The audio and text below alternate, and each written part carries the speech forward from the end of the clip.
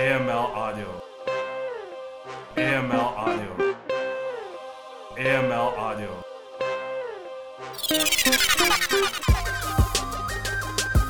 This is episode 3 of AML audio. Hi guys, it's Steven Sargent here with my co-host Priyanka Sharma. So today we're going to talk about how a fraud specialist can transition into AML. So just to give you a little background, I'm going to let Priya actually talk about her background, her education, and just give you a sense of who she is.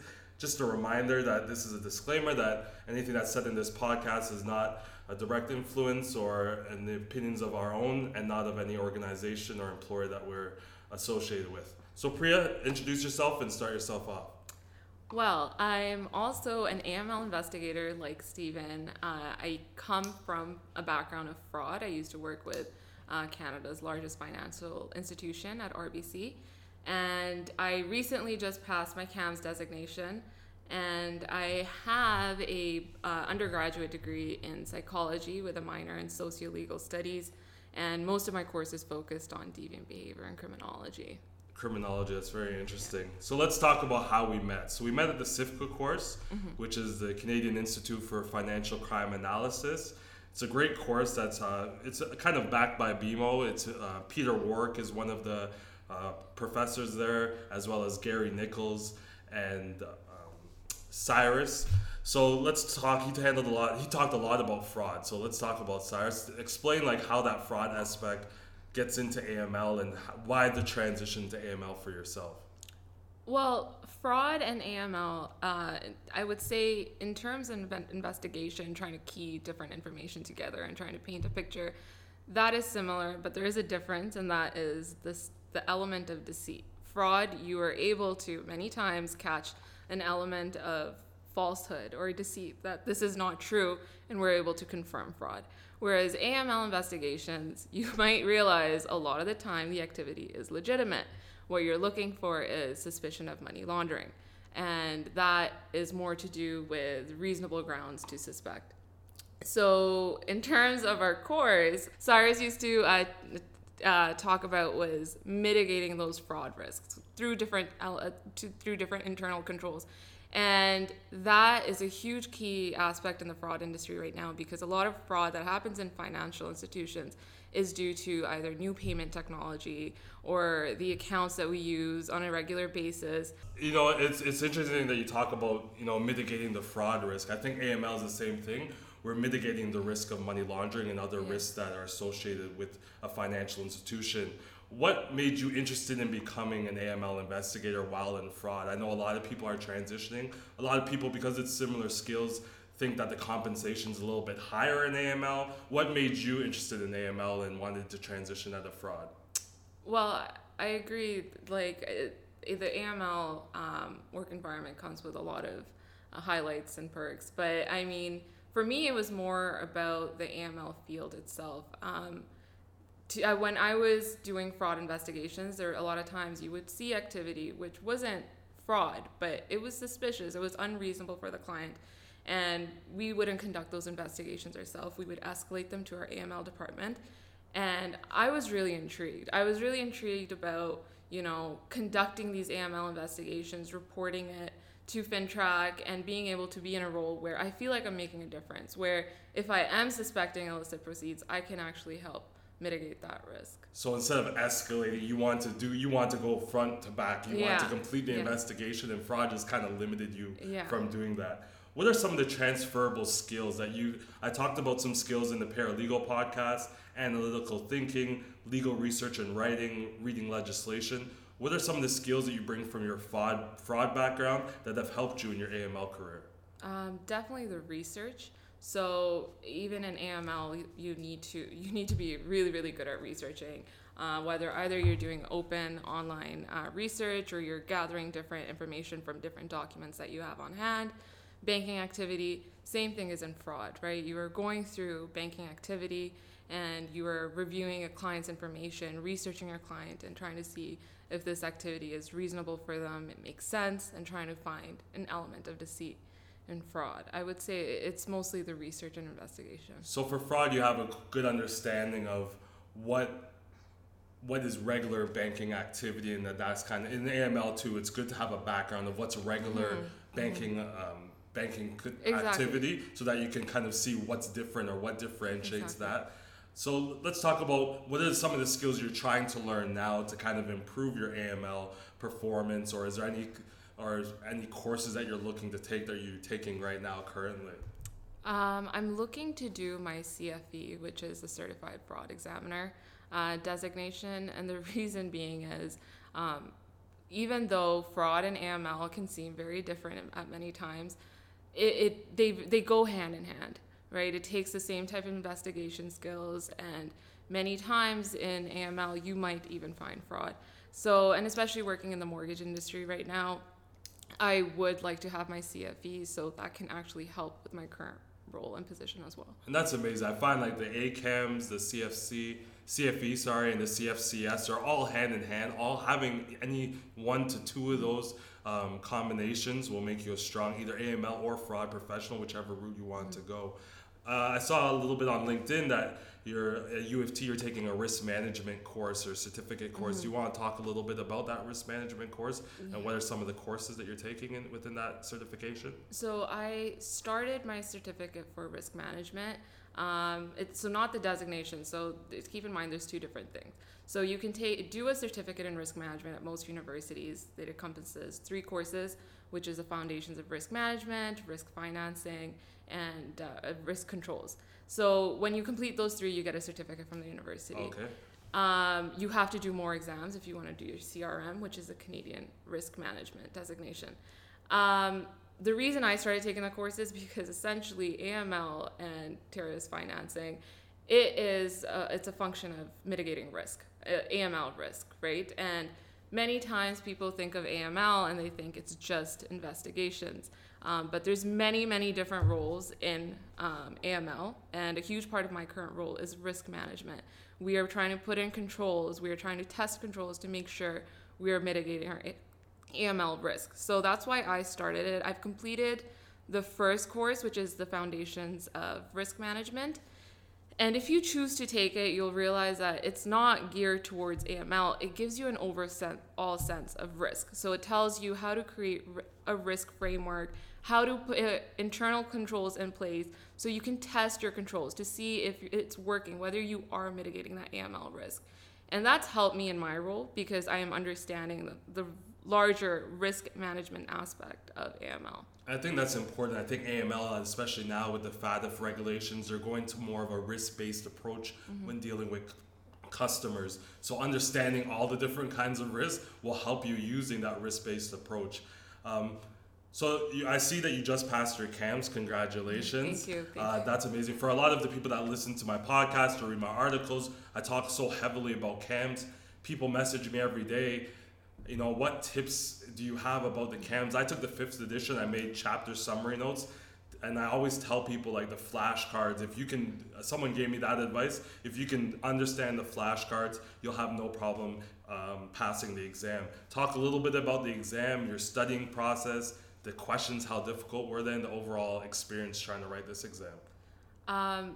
The exam, I would definitely advise everyone, make sure you study for it. I know it doesn't matter how long you've been in the field, and you might think that, I know everything. It will surprise you. And it's a good thing because it's making sure that only real qualified specialists are getting into the field, that they're being accredited with the designation. So I would definitely say at least the 6 months that they're giving you up until the exam, make sure you have a study plan. Read the entire book because you will need it, and definitely do at the end, once you've read the book, you have a study plan, you've read the entire thing, do the questions at the end and review the ones that you keep getting wrong. Definitely do the flashcards. I would also make sure you understand the US legislation that they talk about in the book. I know that's a huge thing for Canadians. We might think, okay, why do we need to do it? You do need to understand it. Quick question about the questions. Yeah. I've been preaching. The questions are hard. Yeah. Like, I've never seen, I've taken a couple industry exams, a paralegal exam. These questions are about a paragraph long. and they're difficult. And I know Peter Warwick has said that he makes no apologies for that because the questions should be tough. We have we have to really, as you said, we have to weed out who is really going to be at a high quality. This is the minimum global standard for AML. Talk a little bit about how tough the questions were, just because the practice questions, I think, in the book give you a false sense of these are the way the questions are going to look like. There's not one practice question that comes like directly out of the exam that says, hey, this is how a difficult question is going to look. But in the exam, they're all difficult questions. Talk a little bit about the questions. Oh, they were definitely difficult. And when you're doing the practice test, you might think, okay, a lot of these are doable, and you might come across one hard or two hard ones, but no, when you get in that test room, I ended up using the full, I believe, 4 hours that I was given, because, there's sometimes you might think that there's two best answers. And the reason I feel they do that is because it's a lot like an AML, right? You need to have reasonable doubt or certainty that this is the answer or this is our suspicion. So they're doing this to check your judgment. And so I wouldn't focus too much on how hard the test is going to be. I would focus on studying, making sure you understand the content. And if you are getting all the questions at the back right, you are getting the flashcards right, I would go in with confidence. But do not expect it to be just like, okay, I'm memorizing and then just doing a test. And, it's funny. You can talk a little bit about this. When I did the exam, I felt like literally I got 30%. When I was done doing the exam, before I submitted the questions, and even do they still have this where you can kind of check mark the question and then go back and check it after the exam? I think that's hugely important. I think I had about 60 questions check marked by the time I was done. So to be able to go back and kind of like, oh, these are the ones I really struggled with. Talk about what it was like trying to keep that confidence, because I know after about 20 questions, you're like, oh, I just failed. Like I only really felt confident about maybe 5 answers. Talk about a little bit about how you have to keep that confidence going through the whole exam. Just be confident with what you know versus freaking out and starting to maybe lose your judgment or lose your focus. Exactly. A huge part of that is like you want to create like a mental confidence going through that exam, because some of those questions can be really challenging and frustrating. I would do exactly what Steven's saying. Skip the one when the first time you're doing it, skip the ones that you are unsure of, and do the ones that you are completely sure of. Even if you feel like you're unsure about a lot of them, just put a mark beside them and come review them again. And you're given enough time to go back and review the questions you're not certain about. And honestly, if you study and you put in the work, you'll be surprised that you can do this.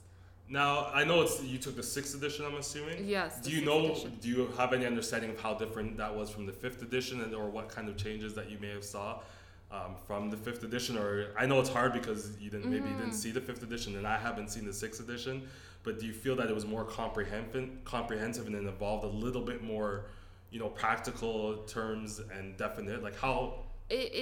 I don't know, because I didn't obviously go through the 5th edition one, but going through the 6th edition, there were a lot of recent papers that they discussed. There were a lot of recent legislations or guidelines that are being passed now. So it definitely, I see why those changes were made. I think it goes in a bit more detail about fintech or Bitcoin.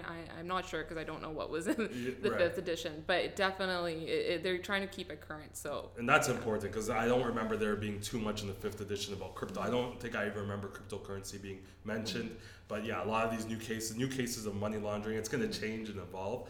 So I think another parting note to those studying for the exam is the definitions. If you understand the definitions of the word, it's going to make those questions a lot easier, because you understand, because it's going to be the difference of one word or two words they're using. So you have to really understand the definitions of the words that they're going to be using in the questions to really build your confidence and understand the answers. Talk about how important getting the CAMS for you was, and how important it will be for your career going forward. I think it was really, really important for me, especially because I know that I know that you might be great in AML and you might be doing your job to the core and all your reports are fantastic and amazing, but if you don't want anyone questioning your credibility in AML. Right. And it definitely is a gold standard. It shows, okay, I can trust this person's recommendation. I can trust this person's knowledge. I can trust this person's report. So for me, like it gave me a sense of confidence, and even in my company now, I feel like I'm serving my company well to say that, hey, I am a CAM certified investigator. I can help make a difference in this position. Now you talked about the company. Let's talk a little bit about your job, or what you can disclose about some of your roles and responsibilities at a general level. Don't want to get you in trouble with any details, but talk about your current role, where you're employed, and some of the roles and responsibilities that you have right now. Yeah, I work with a fantastic mortgage company called MCAN Mortgage Corporation. It's definitely interesting because we are on the opposite. We're on a different side of the financial industry as opposed to regular banking, but it's a core. Some of my duties are very similar. I'm doing transaction monitoring, investigating suspicious activity, and a huge component of it is risk management. It is monitoring and managing high risk and medium risk clients, and then working alongside the CAMLO to make sure our procedures, policies are current. If we see any emerging risks, we take action right away, and being compliant with the AML legislation.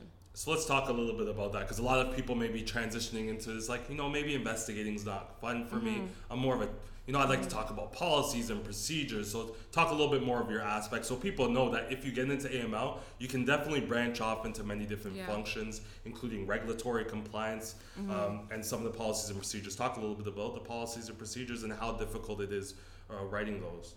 So I don't write the policies. That is obviously a higher level. That's the CAML. But I do help with the procedures. I do help in implementing new changes or doing the regular updates. But you need to know the legislation. You need to make sure that you understand FINTRAC guidelines, you understand OSFI's B8 guideline, and even the self-evaluation reports that FATF might put out. You want to make sure that you are taking recommendations into account. Those procedure writing becomes easy only if you understand what you're required to do. And then you have to take a look at the risks that your company or your industry might be dealing with, and make sure that you're addressing them at a high level in your policy and then going in detail in your procedures. I think that's so important, because you work for a mortgage company. There's obviously money flowing in from other countries and everything, so it's very important that you do say that you have to take what you learn and address it to your specific field. Let's talk about, a lot of people are transitioning into AML from other fraud or from legal. Talk about how difficult it was to get a job, because you got a job without a CAM. So talk about how easy or difficult it was to get a job and what the process was for you in finding work. I for some reason thought it would be really easy. I thought, okay, I am a great fraud investigator. I'm able to do this well, so I'd be able to do AML well. But no, it's a challenging environment, mostly because we have such talented individuals in AML. Right. And also because it's a serious field. You don't want to take in an investigator that might not be able to meet regulatory deadlines or be able to understand the legislation or how to report, write, and research. So for me, yes. So because I didn't have my CAMs, many employers who reached out, they were concerned about my money laundering knowledge or aspect of it. But I did start, as soon as I realized that, I started taking courses. So I enrolled in CIFCA, which is taught by great industry leaders. Right. You learn a great deal of AML knowledge. I also started taking the risk management course to improve on my knowledge in risk. And what I started doing was I really started reading up on the guidelines. I started reading up on FINTRAC guidelines, OSFI's B8 guidelines, and understanding what the whole industry of AML was. I agree with you. It's the bigger once you understand the bigger picture, you can do the little things very easy. If you don't really understand what you're doing as a whole, and it's such a testament to people getting into industry. They just think, oh, I don't have my CAMs, I don't really have much experience, that's it, I'm not going to try hard. You have to do more than them. You have to be able to take those courses, and it's going to you spend a little money on the front end, but I think on the back end you're going to get into positions where you can create more wealth and get a better job and get more experience. So that's great. Did you have any difficulties, like challenges finding work, or did it feel like was it difficult in any way to try and leverage some of your fraud skills? Or talk about how you leverage some of your fraud skills when being interviewed. I was able to talk about how I conducted my fraud investigation. A lot of the times the questions would be like interview questions would be geared towards, okay, walk me through a fraud investigation, which you might find surprising. It's very similar to an AML investigation, but definitely everybody wants to know if you have an understanding of the legislation. I think that was the key thing for me, maybe because I didn't have my CAMs and they wanted to have knowledge of that. So I mean, so when I started understanding what FINTRAC was, what OSFI's role was, and how these guidelines came into play, that is when I started getting actual attraction from employers. You have to really attract them in, and that's free, right? That didn't cost you anything to go read the legislation. It might be boring a little bit and time consuming, but I think once you start wrapping your head around it and seeing case studies, let's talk a little bit about networking and how you found LinkedIn or other networking events. Because CIFCA was pretty much a networking course. It gave a lot of information, but there was a tight-knit group of about 13 students that we all keep in touch with each other still. A lot of us found jobs because of people that we met there. Talk a little bit about your networking so far, or how much or little have you done? So I think that a huge misunderstanding regarding networking is people like me who are often introverted, they think that, okay, now I have to go to all these places that I don't want to be and meet people. It's not that, especially in the AML field. Networking is about like meeting people who are just as passionate about you about AML. And oftentimes it involves sharing knowledge and different industry trends and growing that network based on LinkedIn especially. It helps keep you current. It helps keeps you up to date. And I started doing that by, first of all, making sure that my LinkedIn profile was geared towards what I was looking for. That's amazing. Yeah. And I think people often think, okay, I'm just going to go in, add a bunch of people in the AML field and hopefully, make it big. No, people want to network and connect with you because if you share a similar interest, so you need to really, I think you have to create a brand for yourself almost, right? And it's not a fake brand. You need to be passionate about your field. So, and I think that's a huge, important thing. Those would be the first things I would work on. Start reading up on, become current in legislation, and I'm not saying everything, but at least the high level stuff.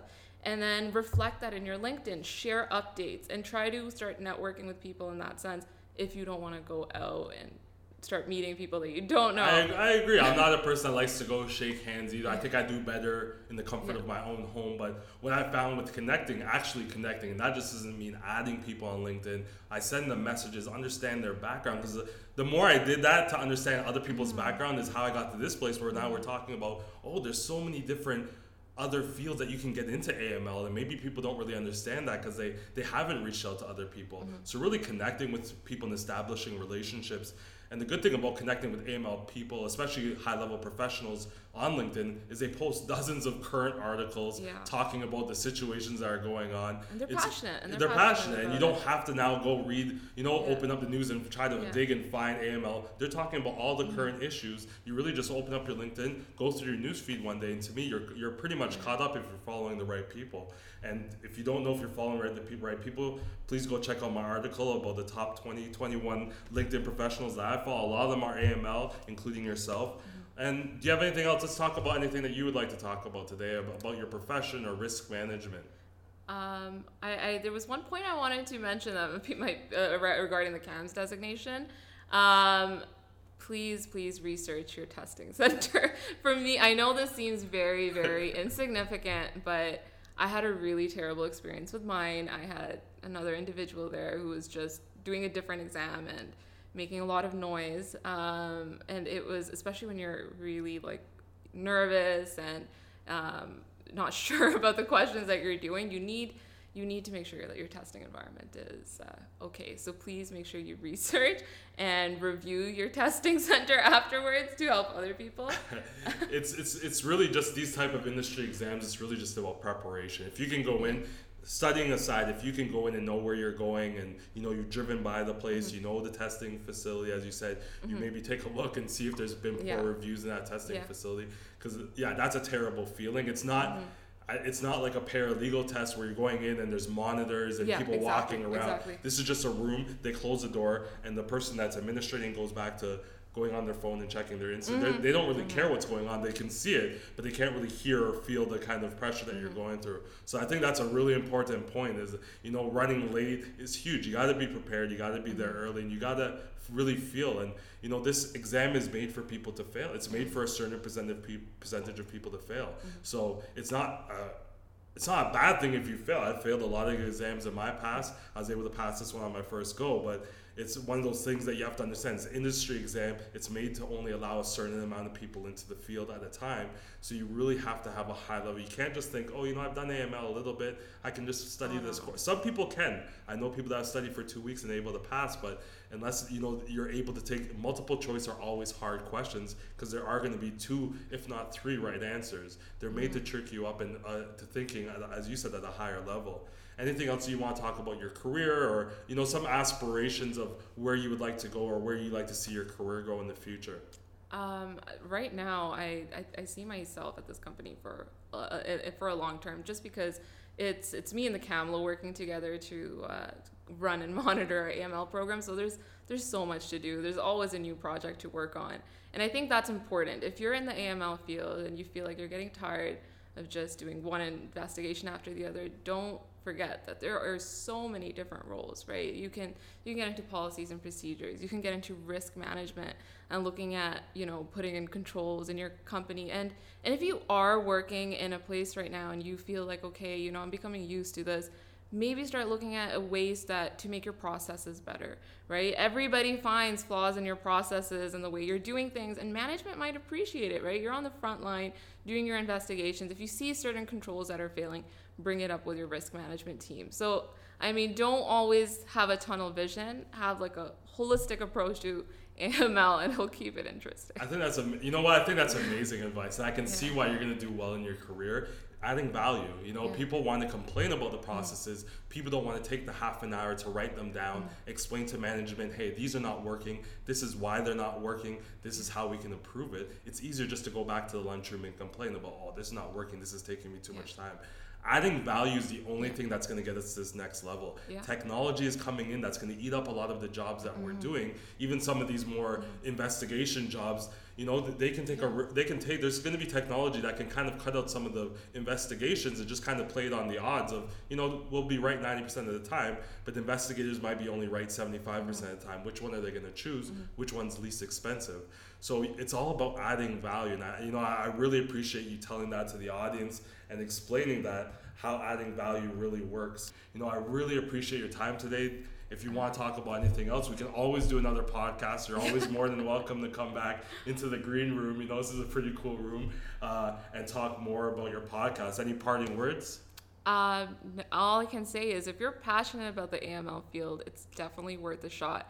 But remember, this is a passion. This is something that gives you purpose, and that will keep you going, even in the days that you may feel like that, okay, I don't know if I'm actually making a difference or not.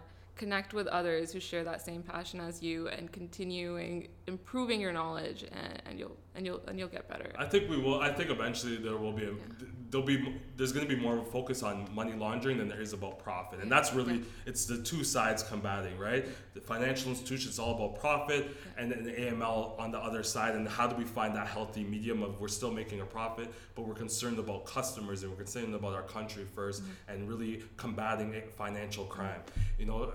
Priya, thank you so much today, guys. This is AML Audio. This is episode 3. I'd really like to have more guests here. If you are a guest that listens to the show and want to talk a little bit about your job in AML or your struggles in transition, I will have Priya's information on the show notes. You can reach out to her on LinkedIn and talk to her and maybe ask her some questions about the CAMS exam. Thank you so much today. Thank you for having me, Stephen. Okay, thank you. Take care. AML Audio.